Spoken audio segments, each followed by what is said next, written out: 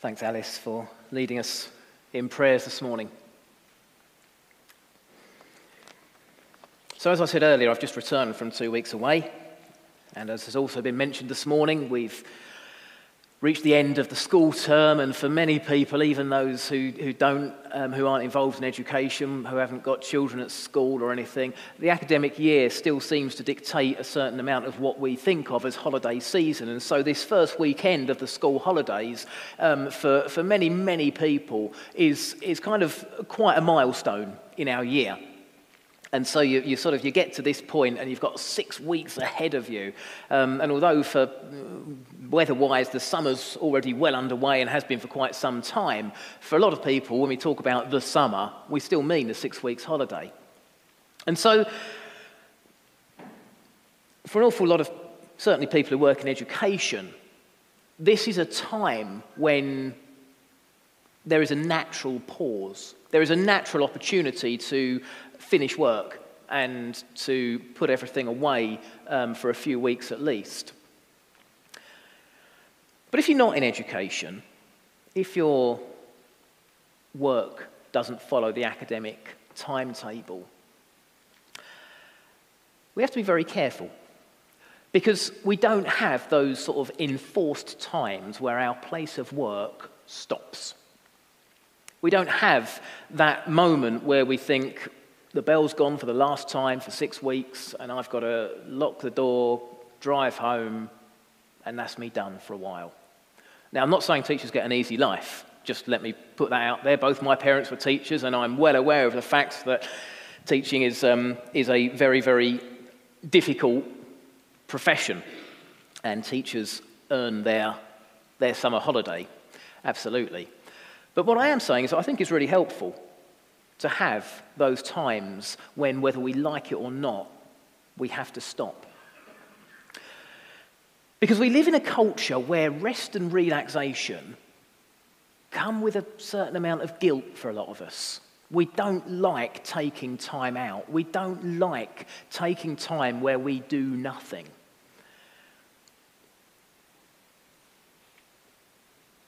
Biblically, there is a very, very clear instruction from God himself, that we must rest, that we must spend time away from our work.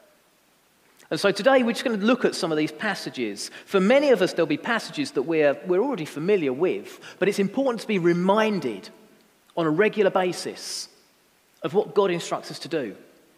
I mean, to begin with, there's the obvious one, isn't there? We have the 10 Commandments.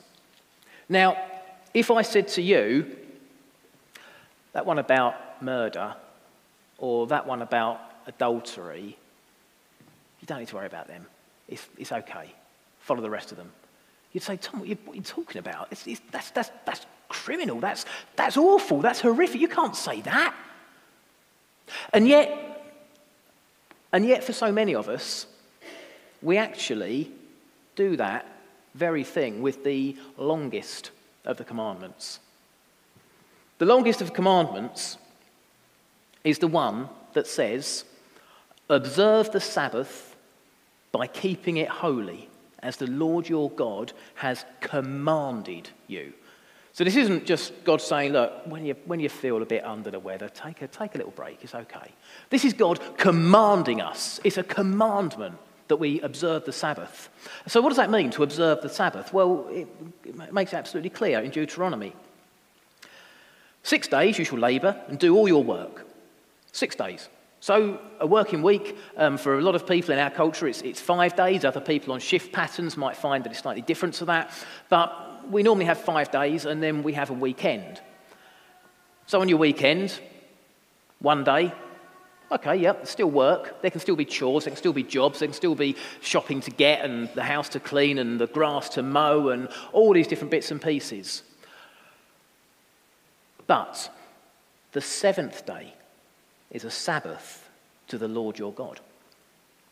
The 7th day belongs to God. God doesn't put us to work. God doesn't give us jobs to do. He doesn't have a list.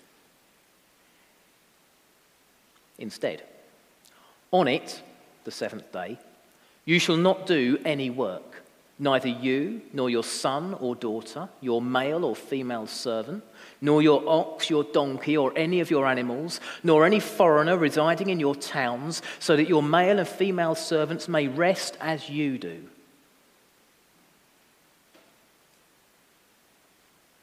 So in other words, you set the example. You do not expect work from anybody. You rest. And all those in your household rest. May the seventh day be a day of peace, be a day of recuperation. Remember that you were slaves in Egypt, and the Lord your God brought you out there with a mighty hand and an outstretched arm. Therefore, the Lord your God has commanded you to observe the Sabbath day. This is a serious commandment. This is a serious commandment. To look after ourselves, to set aside one day in 7, to spend time with God and to spend time resting. Do you know, even when we're on holiday sometimes, we don't rest. Now, I'm quite good at resting. I like to sit and read a book, sit and watch cricket, be in the garden, those sorts of things. I find them relaxing. But it's interesting because different people have different ways in which they relax. I'm married to someone who relaxes by just doing things. I know someone else who relaxes by playing sport. Now, I love playing sport. And sometimes it is relaxing. But for me, getting out in the open, getting outside and just enjoying nature, being on my own is a good way of relaxing. You see, we all have different ways of relaxing, and God has made each and every one of us different. But the one thing that we do all have in common is that we all need rest regularly. None of us can keep going and going and going and going like the Duracell bunny, because eventually our batteries will wear out. It's part of our creation. In Genesis chapter 2, after God has created the heavens and the earth, and He's separated the waters, and He's created the skies, and the stars are out there, and the planets, and He's put the vegetation and the animals and the birds and the fish and all these different things have happened and been created. We get to the end of the work of creation, and yet we don't get to the end, because by the seventh day God had finished the work He'd been doing. So the work has finished, but the creation process hasn't. On the seventh day He rested from all His work. Then God blessed the seventh day and made it holy, because on it He rested from all the work of creating that He had done. Now, you'll remember that earlier on I read that passage from Isaiah in which we're told in no uncertain terms, He will not grow tired or weary, in Isaiah chapter 40. God doesn't grow tired or weary. God doesn't burn out. But God was the author of all creation. He knows every last detail of your life and my life and the lives of all those people out there in the world. And He knows that part of the creation process, He didn't make any of us invincible to fatigue. He didn't make any of us superhuman. We all have these human limitations. And God recognized that we need a command to rest.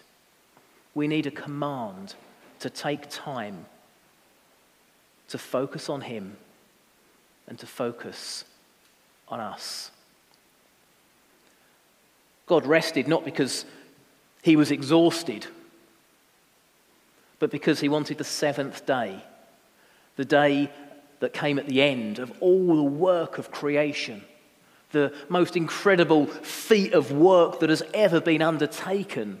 Once God had completed all of that, the creation process, the picture of creation wasn't finished, because God didn't want us to look back and say, well, look, work, and then start again and carry on. He wanted there to be a conclusion.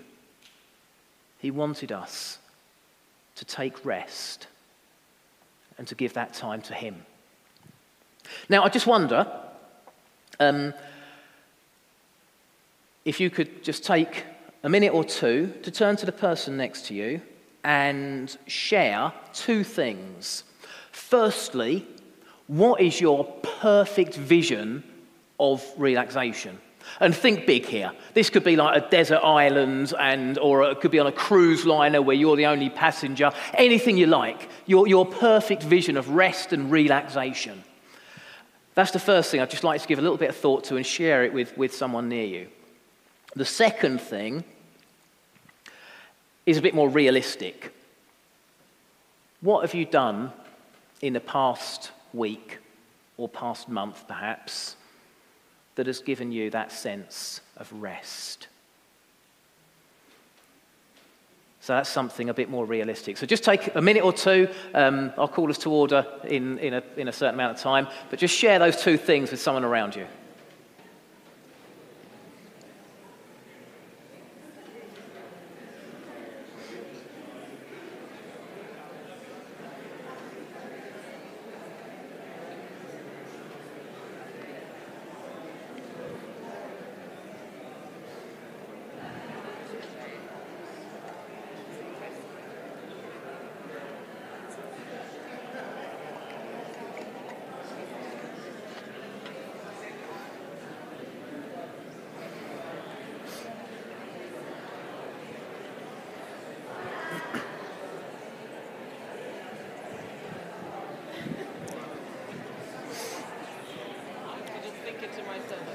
To go and find someone to talk to.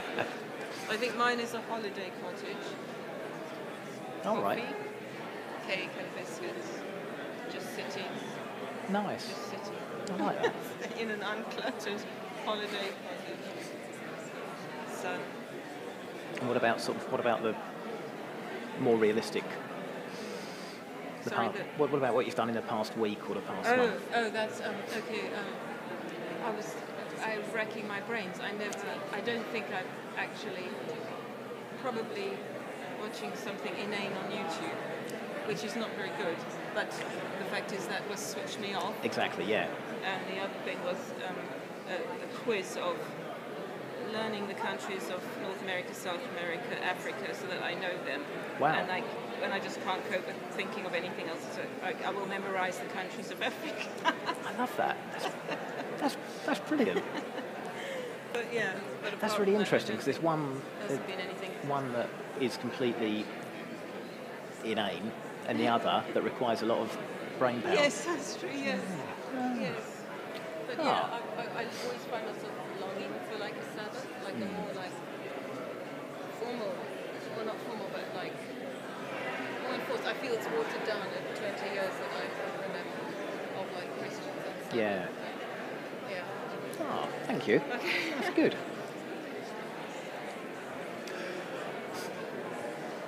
Right, okay.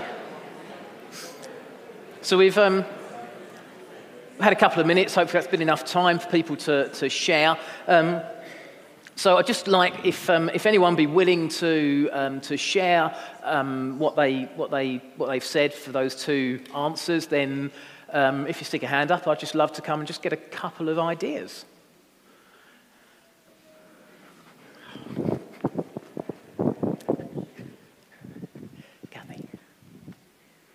I don't mind admitting that two things really. One is sitting in the garden doing absolutely nothing and eating a Magnum ice cream. And the other one for me is being at Cromer at low tide and paddling on the sea and walking up and down and talking to God. I like that. That sounds good. Thanks, Kathy. Anybody else got anything they'd like to share? Jim. So, being in the woods with a fire and some wood carving tools, my ideal day. sounds very, very good. Slightly hazardous with the wood carving tools, but yeah. Is there one more? Anybody want to yell down from the balcony?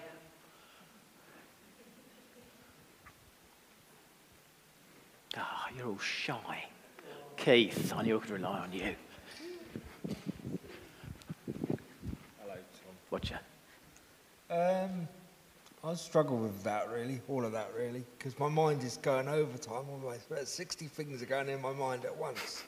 So I really struggle, but I'm constantly fighting to find peace of mind. So I've got a space where I can just forget about all my worries. So that's my ideal place, but I struggle to find that. It's not Carrow Road then? No. Well, look, thank you for sharing some of those things. It's a question that we don't get asked a lot, and therefore it's something we don't really think about a lot. And if we don't think about it, then we're not intentional about making sure that we put ourselves into those positions where we can do these things. And if we don't put ourselves into a position where we can do the one thing that gives us that sense of rest, then we're not being obedient to a direct command which God included in the same list as murder and adultery. That's how serious God is about us taking rest.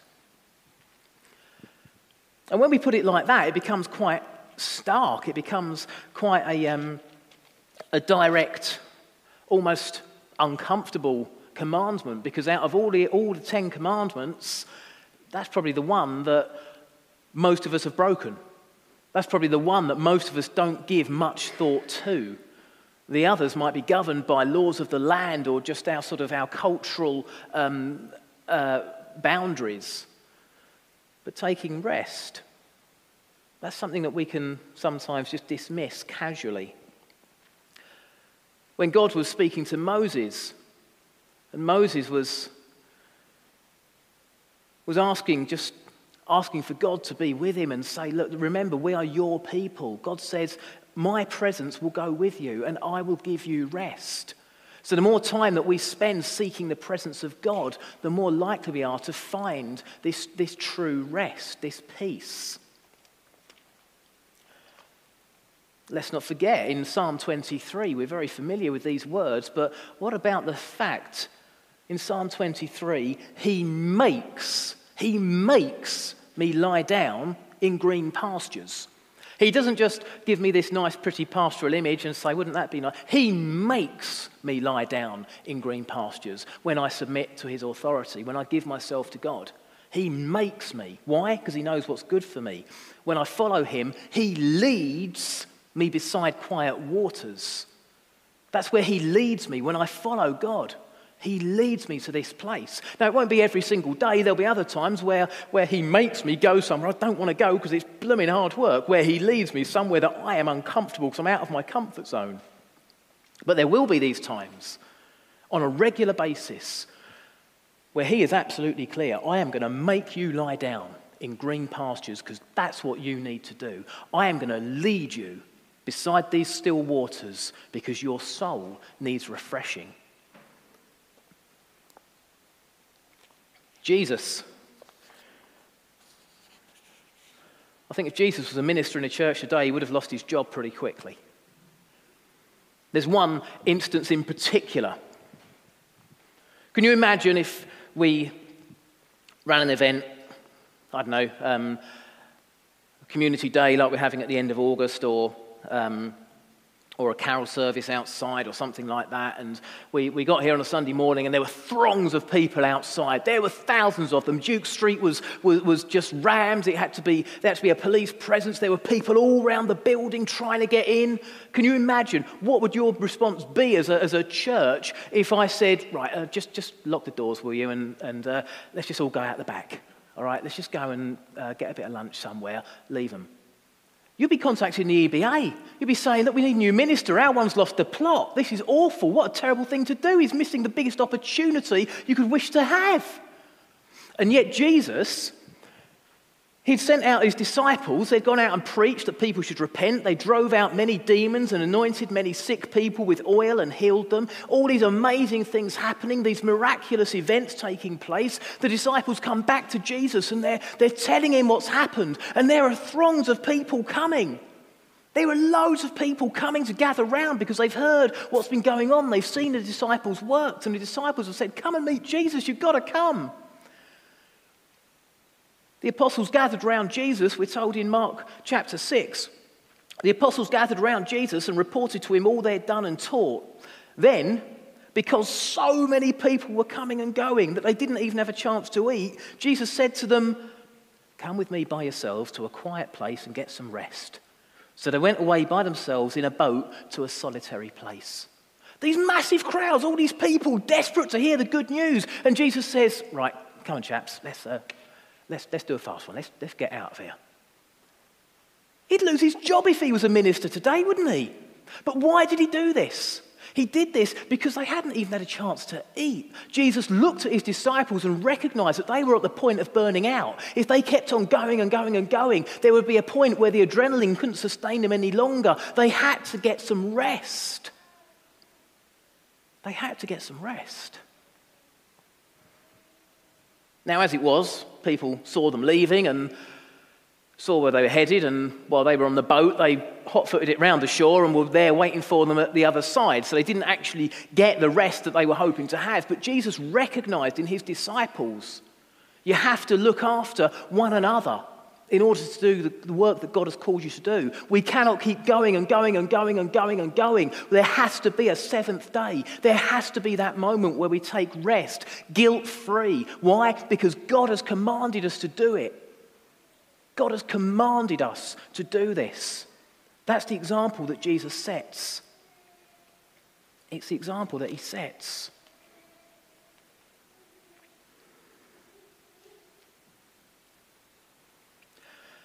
In our culture today, we don't observe the Sabbath. There was a time, I know, when shops were shut and when nothing happened. You weren't allowed to watch TV, and to be honest, it sounds awful. But that's because I've been brought up in a culture where those boundaries have been overcome. And some people would say, actually, it was fantastic, Tom, because it forced me to take rest. I know that it is so easy for us. For some of us, if we work on a Sunday, we'll get double time. And we cannot afford not to do that. For others of us, we work on a shift pattern, and if we make a big deal of it, they'll say, well, look, that's the job, take it or leave it. We haven't got the luxury of taking our Sabbath. For other people, we might have family members that we care for. We might have people depending on us, and we cannot take every seventh day as a Sabbath.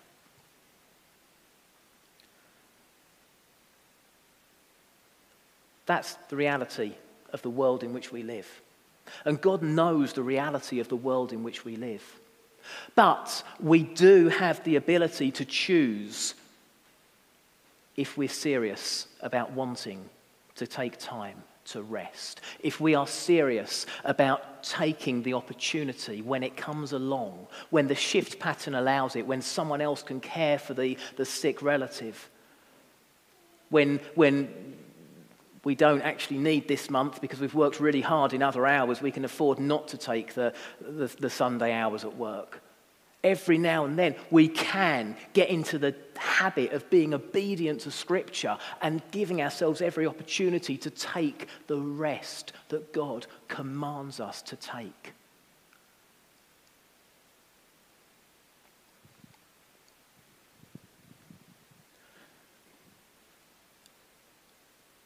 Hebrews chapter 4 hammers home to us why this is so important. Chapter 4, verse 9. The author of Hebrews says, "There remains then a Sabbath rest for the people of God. For anyone who enters God's rest also rests from their works, just as God did from his. Let us, therefore, make every effort to enter that rest so that no one will perish by following their example of disobedience. You see, if we're disobedient to God's instruction in this particular commandment, then what does that mean? Well, it means that there's always another deadline, there's always another job to do, there's always something else to tick off, there's always something else that can replace rest. Because rest feels like doing nothing, and we're told in our culture that doing nothing is lazy. And sometimes it can be. If we have 6 days of doing nothing and 1 to rest, then yeah, that's not what God wants from us. That's not our best. We are made to do things. He gives us responsibilities. He makes callings on our life and asks us to respond. But we are all called to take rest. And if we don't, if we're disobedient to that command, then we fall foul of the world around us, where people struggle with mental health, with heart conditions, with stress-related illnesses, all brought on by this constant pressure, this relentless pressure from which it feels like there's no escape. God says there is an escape. Come and be with me. Come and be with me. I had a teacher who was always in school. He was a lovely guy. He retired early to spend time with his family. But the shock of suddenly not working, not having anything to do, it was 6 weeks after he retired that he had a heart attack and died. He didn't get any time with his family. I had a former client who, again, you could email him at any time of the day or night, whether he was meant to be away on holiday, whether it was a weekend, any time, and you'd have a response within a couple of hours. He'd be straight back to you because he was constantly checking emails. Every time he felt his phone, whoever he was with, whatever he was doing, wherever he was, it'd be out, he'd read, he'd respond. He took early retirement. It lasted less than a year. A former colleague of mine, he retired at the age of 52. 52. God. He'd done really well for himself up in the city. Lovely big house. He loved his cars. He had some very impressive cars. He didn't see 53. You see, the thing that they all had in common was work, work, work, and no rest.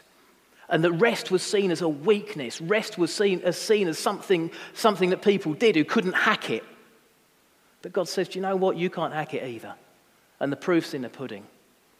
These 3 people who worked and worked and worked, lovely guys, but they didn't live to see a life without work because they had made work their master in life.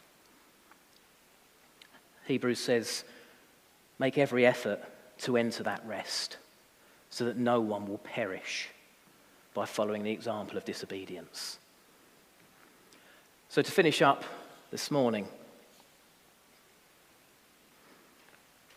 I'm just going to give you another minute or two to turn back to the same people you were talking to originally.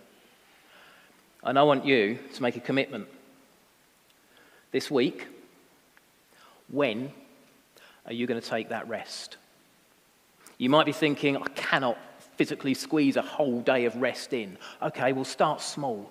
When are you going to set aside the hour, the couple of hours, the half day? When are you going to put time aside to rest? And not rest sitting there and checking social media or playing a game or doing something. Just rest and focus on God. Rest and contemplate a passage of Scripture or pray. One of my most restful times, it's not one of the ones I listed earlier, but during the week, if I'm snowed under and I think I'm not giving enough time to God this week, I'll go and sit up on the balcony. It's completely empty. No one knows I'm there.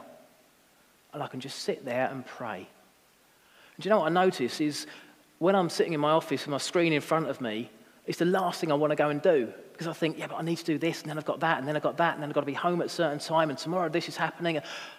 But as soon as I get up there and sit down and start praying, do you know what the last thing I want to do is? Walk away. Say amen. Because spending time with God, when we discipline ourselves to do it, it feels so right. It feels so good. because it's through him that we find that true rest. Just take a couple of minutes now to share with the person next to you or near you what you're going to do this week, how you're going to take your rest.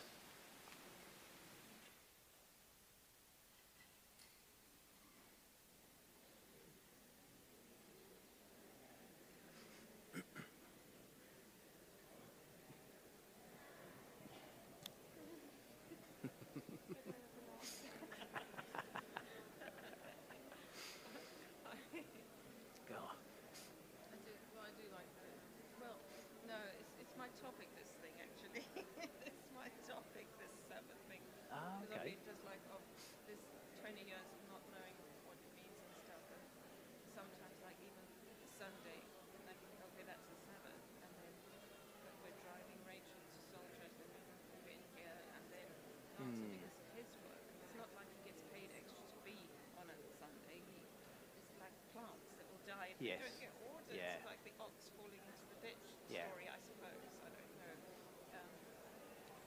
But yeah, and then my life is a bit random, I suppose. But yeah, was the question like, what on any day of the week, what are you going to do? Yeah.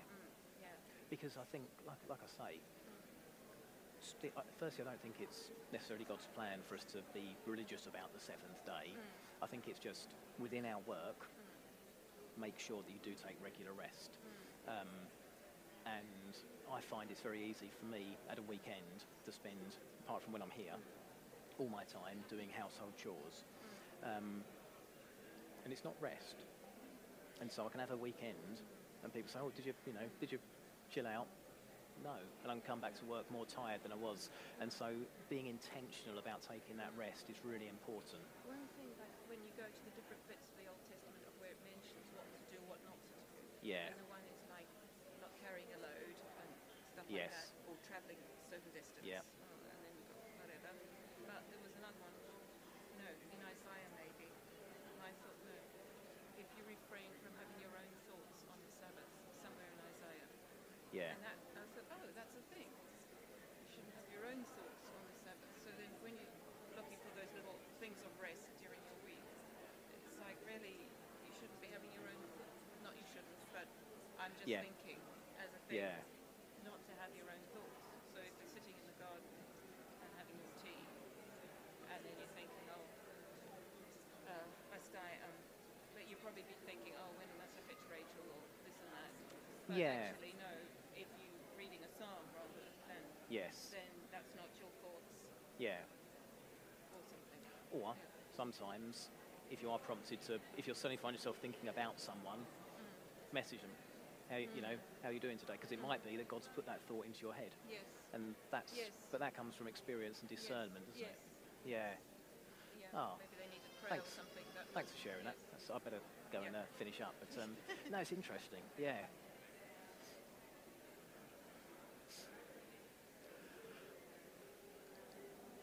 Okay. I'm not going to ask anyone to share because this is a commitment we're making, and we've got one person. Hopefully, we've all got one person in here to whom we're accountable, and maybe next week, or if you see the person you've spoken to this morning in a couple of weeks' time, maybe you can just say, "How's the rest going? How are you getting on with that?" And of course, if they haven't, feel free to remind them that they are directly contravening one of the 10 commandments. So rest is important. Rest is not something we feel guilty about. Rest is not something that is laziness. Rest is a direct command from the God who created us, the one who put us together, the one who knows us better than we even know ourselves. Rest is part of God's plan for your life and for my life. So let's make sure that in the coming weeks we remember that. We remember that it's important to be disciplined. Disciplined in working, yes, working hard, providing for our family, doing well, recognizing what God's calling us to do, but also recognizing that rest is an important part of that. And without that rest, we can't do anything else long term. God loves us, and we thank him for that. Let's pray.